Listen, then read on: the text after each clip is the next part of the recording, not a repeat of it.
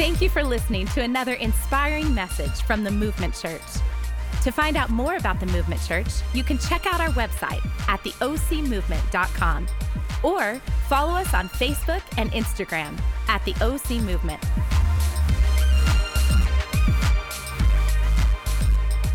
Good morning, Movement Church. Oh, say that again. Good morning. All the men say good morning. All the ladies say good morning. All together, good morning. Hopefully it will be. It was so good to see you. Man, we've been gone for a couple of weeks, but we're back now, and we're not going anywhere for a long time. But we had just a great time in Africa, and man, I had this surreal moment. I know Megan already spoke about this, but I just had this surreal moment where we're sitting in, outside, and we've got a church that's gathering at a building that didn't exist 2 years ago on a property that we didn't own 3 years ago, where we're feeding 400 kids that we didn't know 6 years ago.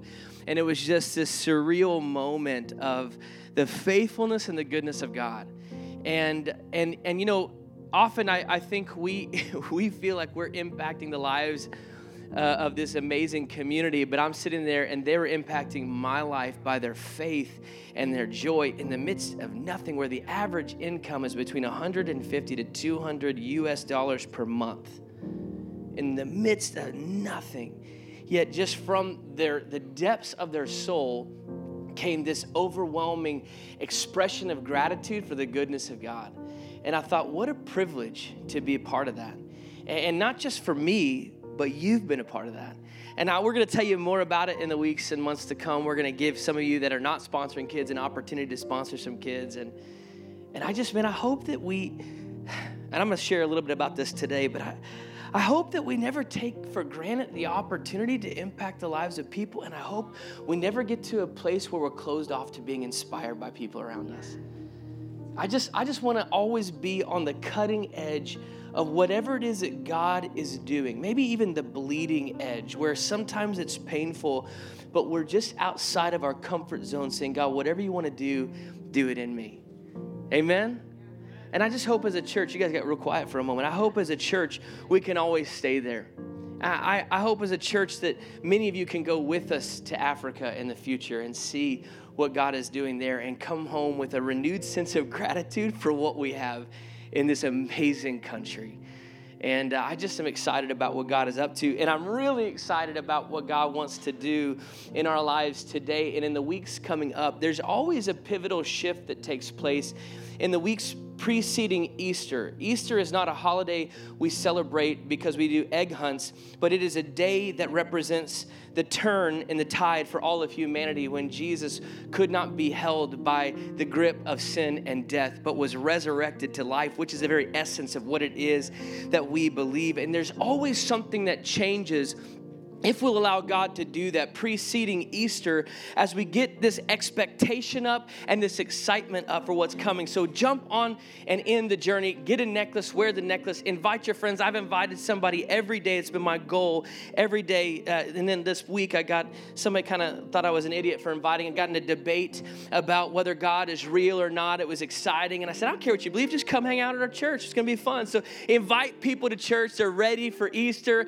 I'm telling you, man, it's going to be amazing. 3 stinking services. Come on. Can we get excited about that? It is going to be nuts. 3 of you are super excited. But I'm also stoked about something that's coming up. Don't you love 2nd annual and 3rd annual? We have our 2nd annual Movement Men's Golf Tournament. Oh, yeah. Some of you are excited. It's going to be awesome. April 13th at Rancho San Joaquin, and it's going to be awesome. Come and hang out, guys. So listen, everybody do me a favor. Specifically, guys, pull out your cell phone. Text the word golf. Just get the information. The cost is $75. It includes a round of golf with some of your best friends and barbecue. Come on, Jesus. And it's going to be awesome. And if you can't play, it's okay. Last year, there's a lot of guys who couldn't play. And oh, good news, dudes. It's a shotgun start this time. Come on. Can I get an amen from some golfers out there? So literally, there were about 16 guys last year who had no business being on a golf course. And it was so fun. So even if you can't play, come and hang out. We're going to have a great time just playing golf and being dudes and having a fun time. But let's dive into this series. Are you ready? We're in a series of brand new, everybody say brand new. All the men say brand new. All the ladies say brand new. Wow, why is that a bad thing? I'm just saying. A brand new series called Gilded Cage. Everybody say Gilded Cage. And this is a series about shifting perspective and finding new purpose. It was the year 1900. Everyone say 1900. And this sentimental ballad became one of the most popular songs of the day and age. And it reportedly sold more than 2 million copies of CDs, no, it's not CDs, of sheet music in the 1900s. In fact, my friend Brooks is actually going to play the very song, The Bird in a Gilded Cage. That was the title, A Bird in a Gilded Cage. And it was about a young woman who married for the wrong reasons. And she traded a life of fulfillment for a life of material gain. I think another way of saying it would be she was a material girl living in a material world. But this is not about Madonna. And I just thought, you know, she was running after what she thought she wanted in life, but the results were less than desirable. There was a reason in the 1900s this song became so popular. And I want you to listen to the lyrics. I want to read them for you today. And I think you might find that this feeling, this sentiment still wafts in the air of Orange County as well. Here's the lyrics of this song. She's only a bird in a gilded cage. What a beautiful sight to see. You may think she's happy and free from care. She's not, though she seems to be. 'Tis sad when you think of her wasted life, for youth cannot mate with age. And her beauty was sold for an old man's gold. She's just a bird in a gilded cage. This is the second verse. This is pretty powerful. I stood in a churchyard just at eve when sunset adorned the west. And I looked at the people who'd come to grieve for loved ones now laid rest. A tar marble monument marked the grave of one who'd been fashion's queen. And I thought she is happier here at rest than to have people say when seen, she's only a bird in a gilded cage. Is it possible for you and I that we could be living just like this young girl, chasing after the futile gains, yet losing our life in the process? You know, Jesus talked to some people about this very same issue in Mark chapter 8, verse 36. And I was reading this week and I thought how profound the Passion Translation / paraphrase requoted this scripture of Jesus. It says, "For what use is it to gain all the wealth and power of this world with everything it could offer you at the cost of your own life?" Is it possible that the life you're living right now is not the life you were created to live? This series is a short series leading up to Easter, and I just want to ask, as I do all the time, but I feel the necessity on a regular basis to repeat myself. And that is this. Never do we hope in any sermon to wow you with intelligence, to blow your mind with theology, or to just make you laugh. But you know what our hope is? That in every experience on a Sunday morning, from the beginning of the time when you get out of your car until you return, our hope is merely to be conduit, to merely be a vessel that God uses to potentially push pause on your life. And if you and I will just give him the moment and the permission to speak to us, I truly believe in the essence and at the very core of who I am, that if we'll give God permission to do that, we actually can leave here just a little bit healthier, changed for the better. And I just want to invite you to jump in the journey with me today and in this series so that you and I can truly live the life we were created to live. Can I pray for us? Would you bow your heads and close your eyes? Let's pray. God, we just thank you that you're here. We thank you that your plans are for us, and we thank you that you orchestrated, you calculated, God, you planned and strategized, and you have woven all of our lives together. And we are here in this room for purpose, for reason, not by accidents, not by coincidence. Whether we were invited by a friend or are on staff at this church, you are here strategically. And that means that if you're here, anything can happen. So God, we want to not be opposed to or closed off to what you're doing. God, we want to be open to the fullness of the potential of everything that you can, but more importantly, everything that you want to do in our lives in this room today. For those of us that are seated here, those that are in the family room, those that are listening online, God, I pray right now that you would do what only you could do, that you would be God and do the miraculous. In Jesus' name I pray, amen and amen. Well, the title of my sermon today is Crypt Keepers, Consumers, and Contributors. I don't know why, I just thought it sounded a lot of fun. But before I dive in, I want to talk to some of you who might be able to relate. How many of you can remember your first or second car? Can you raise your hand? Some of you are like, I just want a car desperately. And I don't know about you, I don't know what your life was like, but my first car I bought with $800 cash from my grandmother who recently passed away. It was a 1985 Delta 88. Come on, Jesus. And when you would put the radio on and you hit a bump, it would stop. So you had to bang on the dashboard. How many of you had a first car like that would just kind of build some character, right?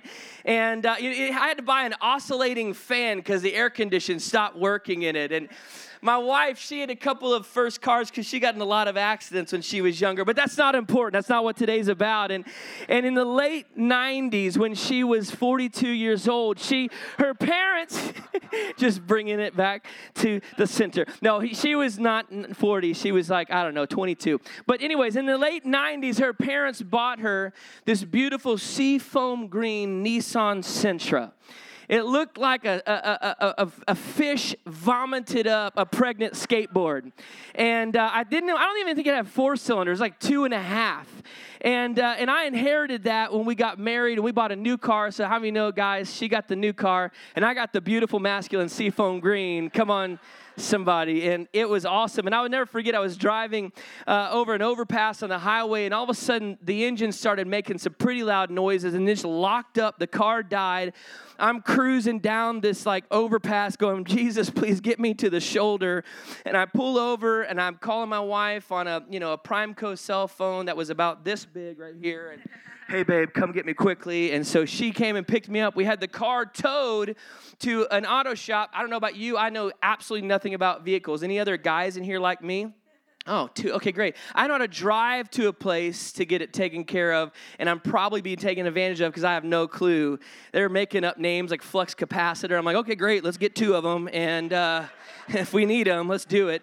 So we had it towed to the shop, and he called me. He's like, hey, bro, you had a piston that shot through, I think, a gasket. I don't know, something like a cylinder.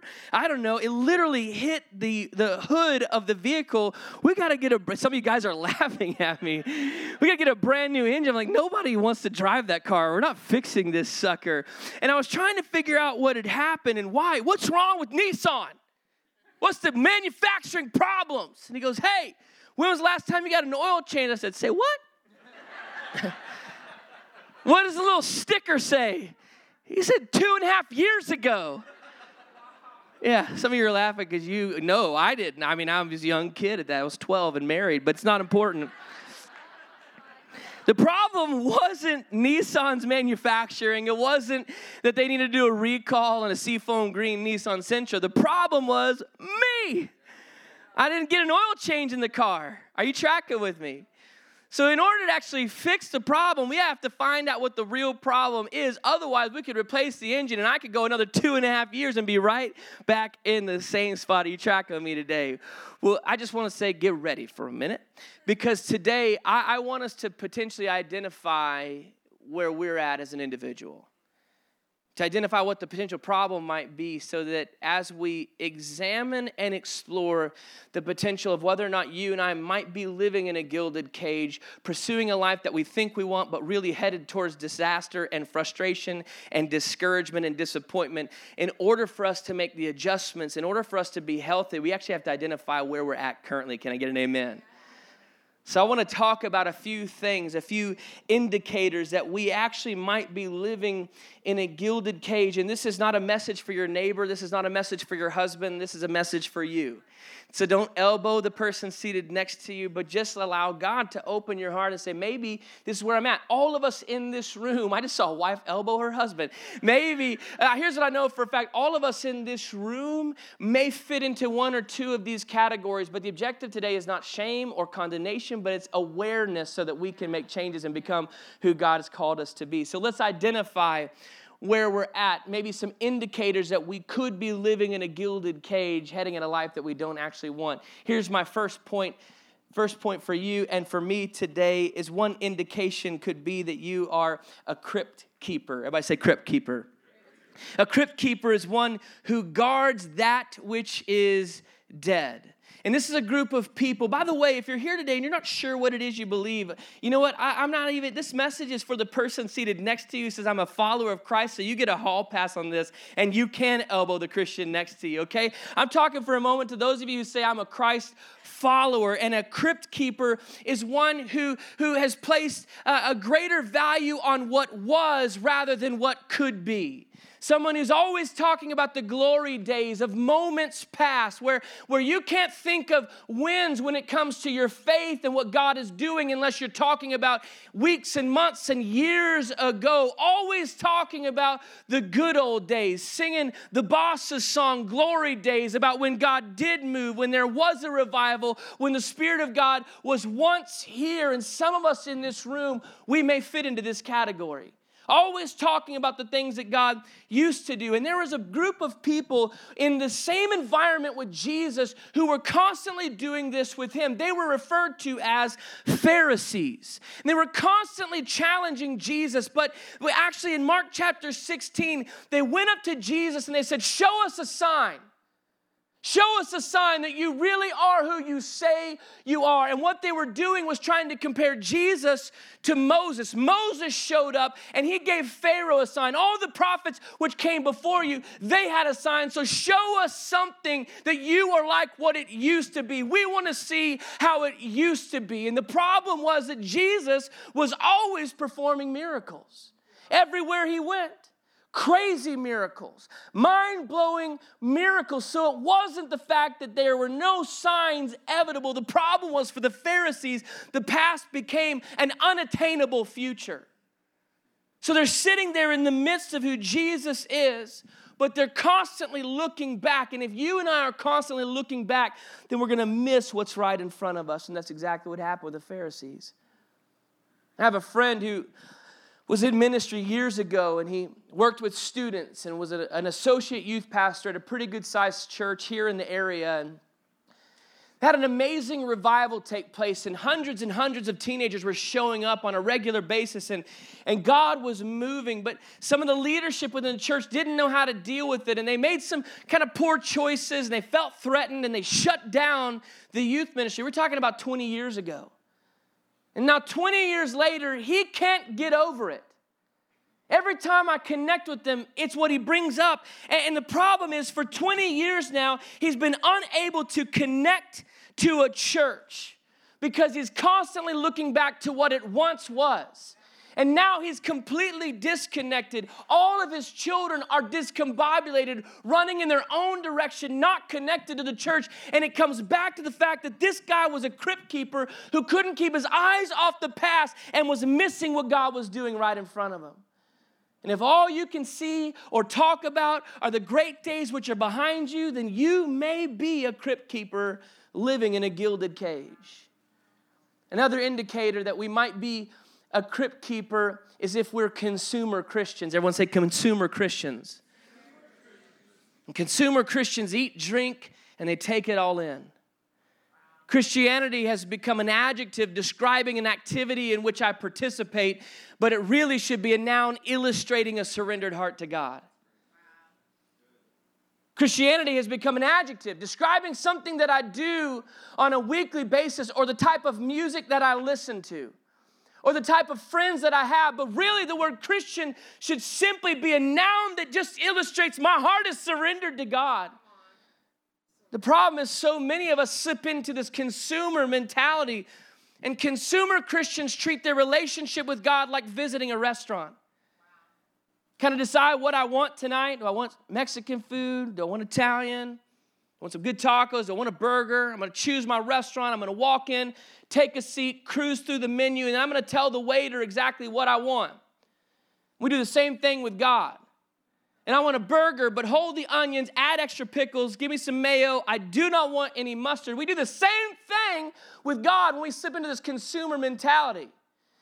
God, I'm in this relationship and I'm dating this guy and I want you to bless it. I want to marry this guy, but let's not talk about no sex before marriage. That's archaic. That's silly, isn't it? I mean, that's what are we talking about? This is ancient Rome. So listen, bless my marriage, but I'm going to do what I want to do. Got real quiet. And we do this all the time. We're selective about what we want to hear from God. Christianity has become about who I am and what I need. What do I need? We're selective about what truth we decide to listen to. We have decided morally what we think is acceptable as opposed to allowing the Word of God to decide that. Are you tracking with me this morning? My very quiet church. And recently a study was done with over 200,000 Christians. The study is still ongoing. I don't even know what the number is, but back in 2012, it was 200,000 declared followers of Jesus Christ, and it showed and revealed that this is the slippery slope for Christians. The longer that they're in this journey of faith, there's this gravitational pull towards consumerism. But Jesus didn't need the survey that took place a couple of years ago. He illustrated that this would be something we would be challenged with in Mark chapter 4. In fact, he indicates and illustrates the gospel and the purposes of God, and he illustrates with a farmer who is sowing seed, casting seed into the ground, and God is the farmer, and the seed are his word and his promises for us. And he illustrates 4 different groups of people, and one of them, I believe, was strategically aligned with this concept of consumer Christianity. And all the things that literally are grasping for our attention. And in the parable in Mark 4, the 4 different soils were fertile soil, those that are open and receptive. Others were on this pathway that was walked upon and treaded upon. Others were amongst the weeds. And look at what the scripture says in Mark chapter 4. It says this. Jesus was explaining this parable to his disciples. He said, the seed cast in the weeds represents the ones who hear the kingdom news but are overwhelmed with worries about all the things they have to do and all the things they want to get. The stress, look at this, strangles what they heard and nothing comes of it. You know what's terrifying to me is when I look at the church at large, specifically in America, I see so many people who wear the wardrobe of Christianity, but inside there's no reflection of change or transformation. And I just think it's so easy for us to fit into this mode of, just give me what I want and what I need, God, and then get out of the way. And here are some signs that maybe you or I fit into this consumer Christianity mentality when church has become about what you need. I know that sounds crazy because we talk about being a place where all are welcome, and it's true, but if it's shifted to the place where you get frustrated if we're singing songs that you don't like. Yeah, that was a big chuckle. If we're hearing sermons about things that, can we move past that topic for a minute, Pastor? I want to feel good about where I'm going and who I am. And there's nowhere in the scripture, in fact, all throughout Jesus' life, never does he say, hey, you should live a selfish life. Make it about you.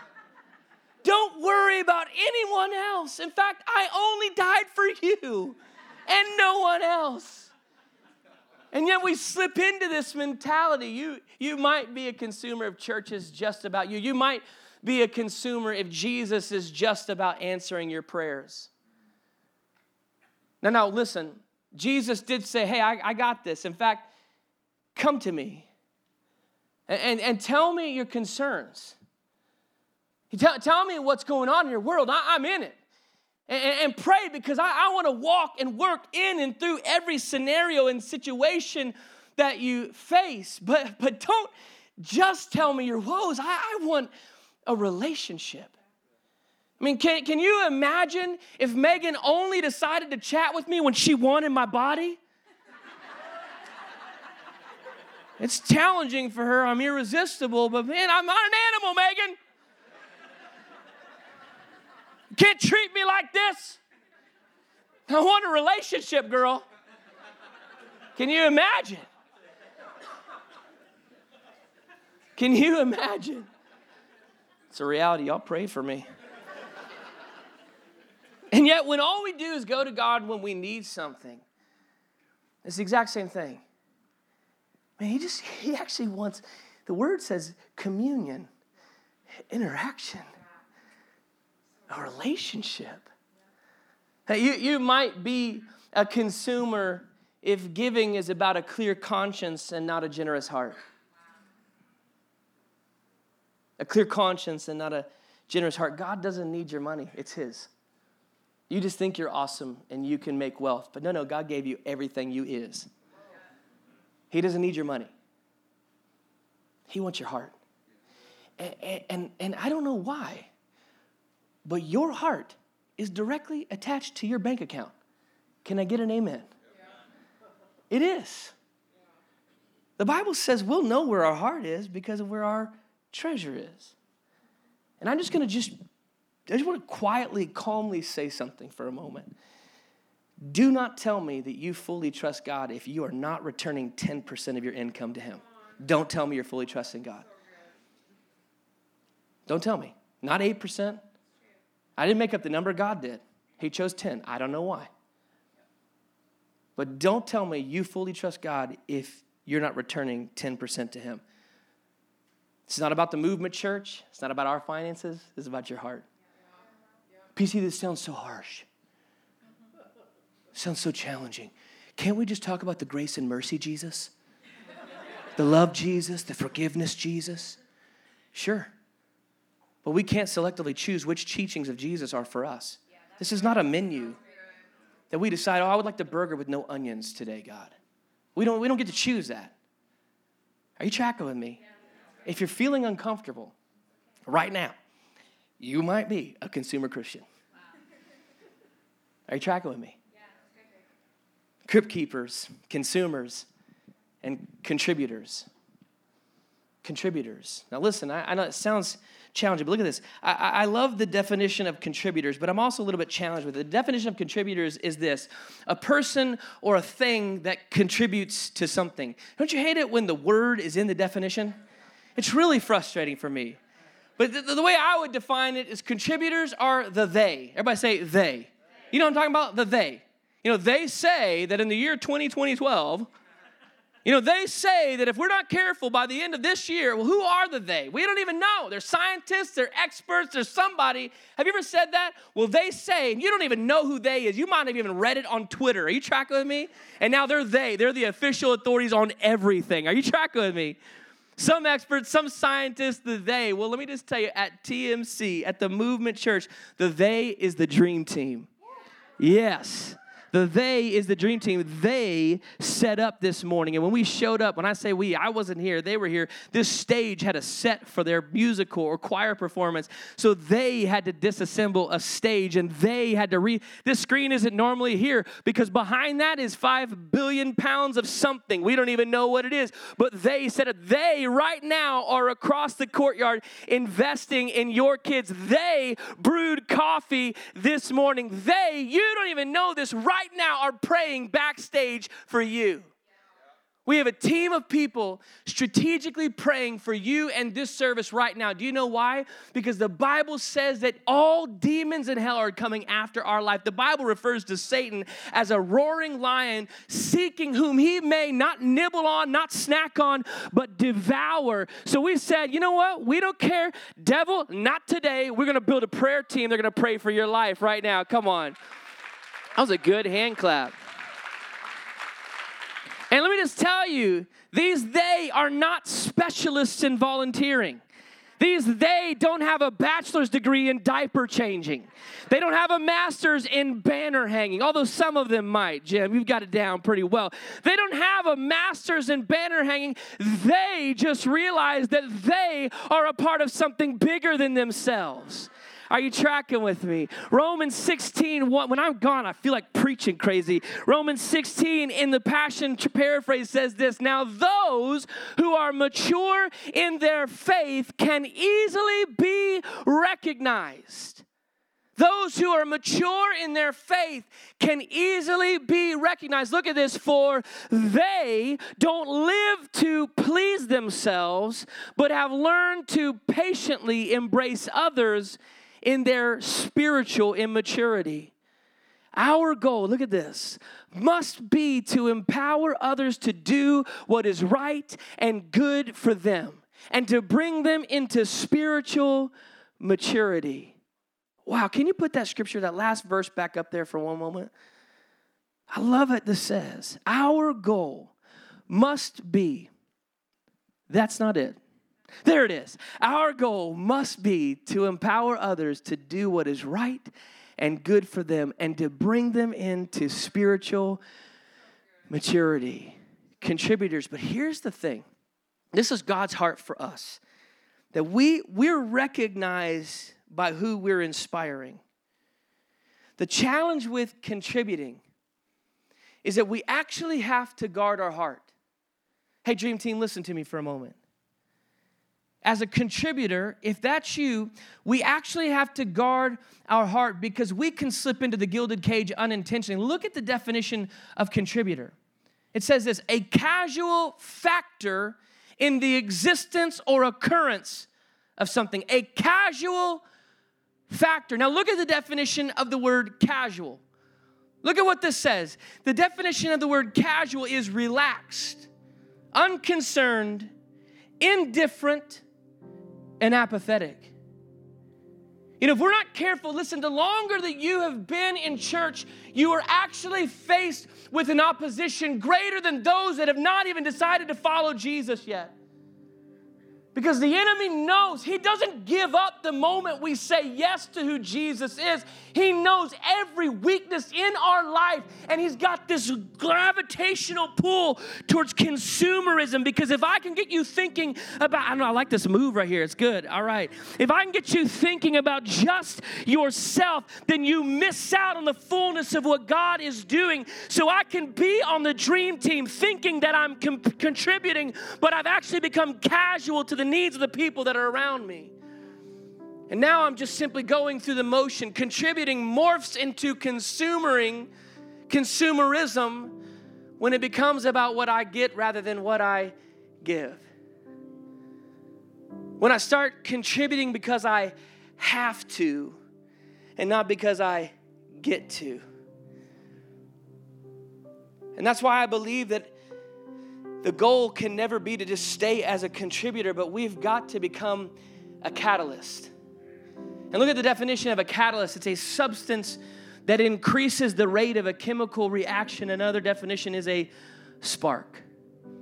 So we don't invite people to church. We don't pray. We don't serve, give, or attend because it impacts me. We do so because it's a catalyst for others. Are you tracking with me? Because it brings change to someone else's life. So should this message or this series bring shame or condemnation? Absolutely not. But it should challenge growth.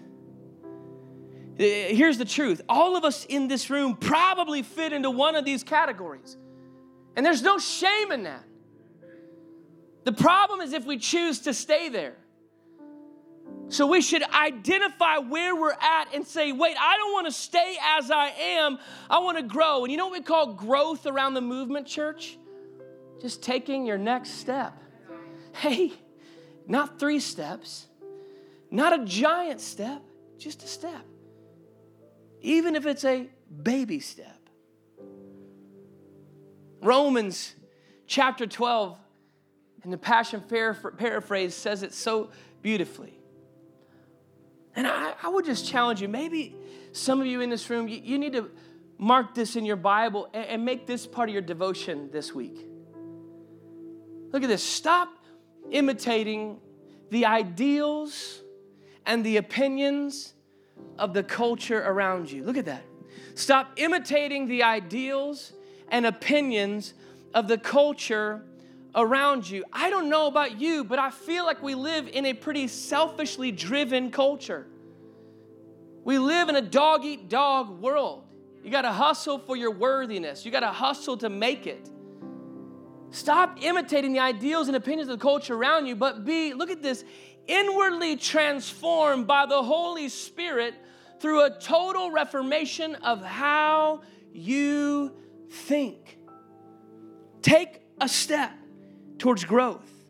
And look how the scripture goes on. It says, this will empower you to discern God's will as you live a beautiful, satisfying, and perfect in His eyes. You know what that's called? A life of fulfillment. Everyone on this planet wants to know God's will for their life. No matter your faith, to know why I'm here and what I'm supposed to be doing are two of the most profound, perplexing questions. And yet the Word of God is saying that if we will allow the Holy Spirit to transform the way that we think, then somehow in the way that only God can, He miraculously makes our way straight. So here are some simple steps to take. Step 1, identify who you are. Are you the crypt keeper, the consumer, the contributor? Step 1, identify. And if you're the crypt keeper, listen, be the revival here and now. Yeah, that's great. Right here, right now. Friday lunch, I had a conversation with a young girl that works at a restaurant we've been going to for 6 years. It's about the 52nd time I've invited her to church. Thanks for that laugh, Megan. She wants my body. You guys watch out. This time she was a little perplexed and frustrated, and I said, what's going on? What's going on? And we talked for about 30 minutes. She's just discouraged, going nowhere with her life. I don't even know why I'm in this anymore. She's like, it's all meaningless. And she's 26.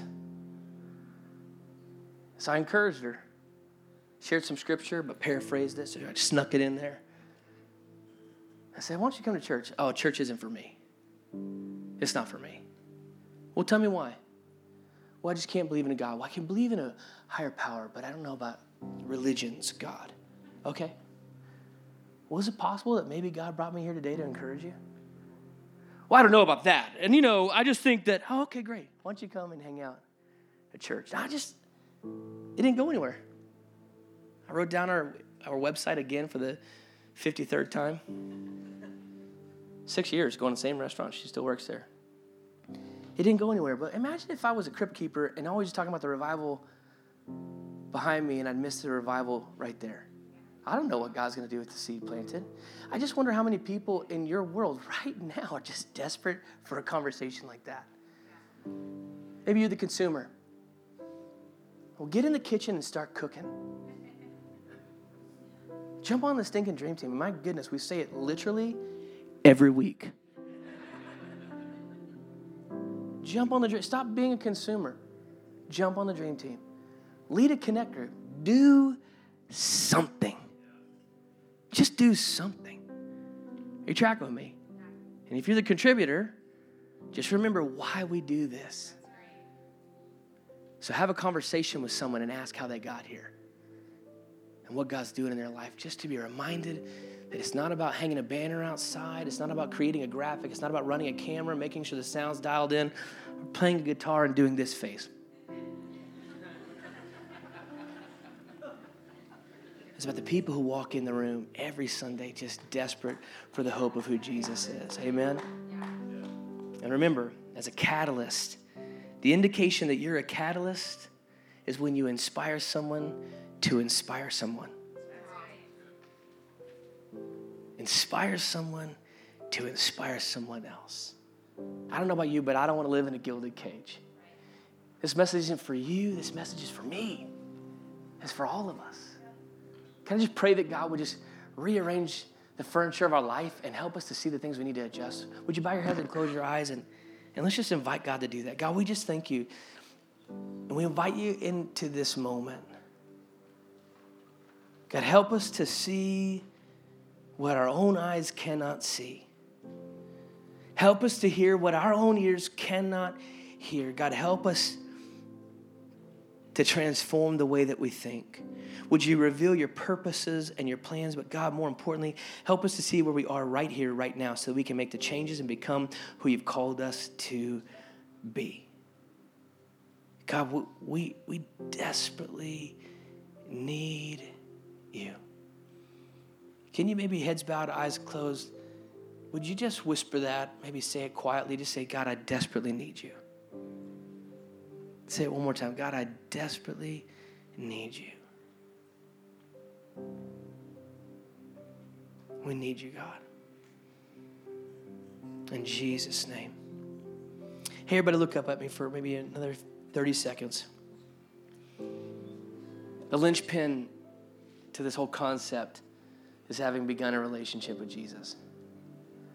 And I want to talk to those of you in the room now who you're not sure what you believe. You don't get a hall pass on this one. There's a starting point with him. And it's let me give you some freeing news. It's not about being a member of the Movement Church, and it's not about having a perfect past. It's not about who your parents are. It's not about what you did last night, last week. It's just about saying yes to Jesus, going, man, I've tried this thing on my own, and it's not working like I wanted it to. And in the end of the day, I feel like the young girl in the song, and I'm trading my life for things that I don't even want. And so if you're here and you've never begun the journey, in a moment, I'm going to pray a prayer, and I'm going to invite you with no embarrassment, and maybe in the quietness of your heart, to just join me in the prayer. They're not specific words. It's a specific attitude of your heart. It's this notion that, God, I'm done doing this on my own. And really the Bible refers to it as surrender. To throw up the hands and say, okay, I give it all to you. So if you're here and you've never begun that journey, right where you're seated in a moment, I want to give you a chance to do so. And look at me in the eyes. Some of you in this room have been running from God. Running straight towards a gilded cage, and today's the day to come running back. So make this prayer your own. Would you bow your heads and close your eyes, nobody looking around? I'm just going to give you the words to speak. And you say it in the way that only you can, and let it be a moment between you and God. Just say, God, I need you. I'm tired of doing this on my own. I'm tired of trying to create my own life. I want you in the fullness of my life now. I surrender my life to you. Maybe you say it like this, heads bowed, eyes closed. Just say, Jesus, I give you my life. In Jesus' name I pray. If you prayed that prayer with us today, we are so excited to be a part of this journey with you. Would you email us at info@theocmovement.com? And if you're not in the area, we would love to help you find another life-giving church near you. Send us an email at info@theocmovement.com, and we'll get back to you shortly. Thank you again for listening to another inspiring message from the Movement Church.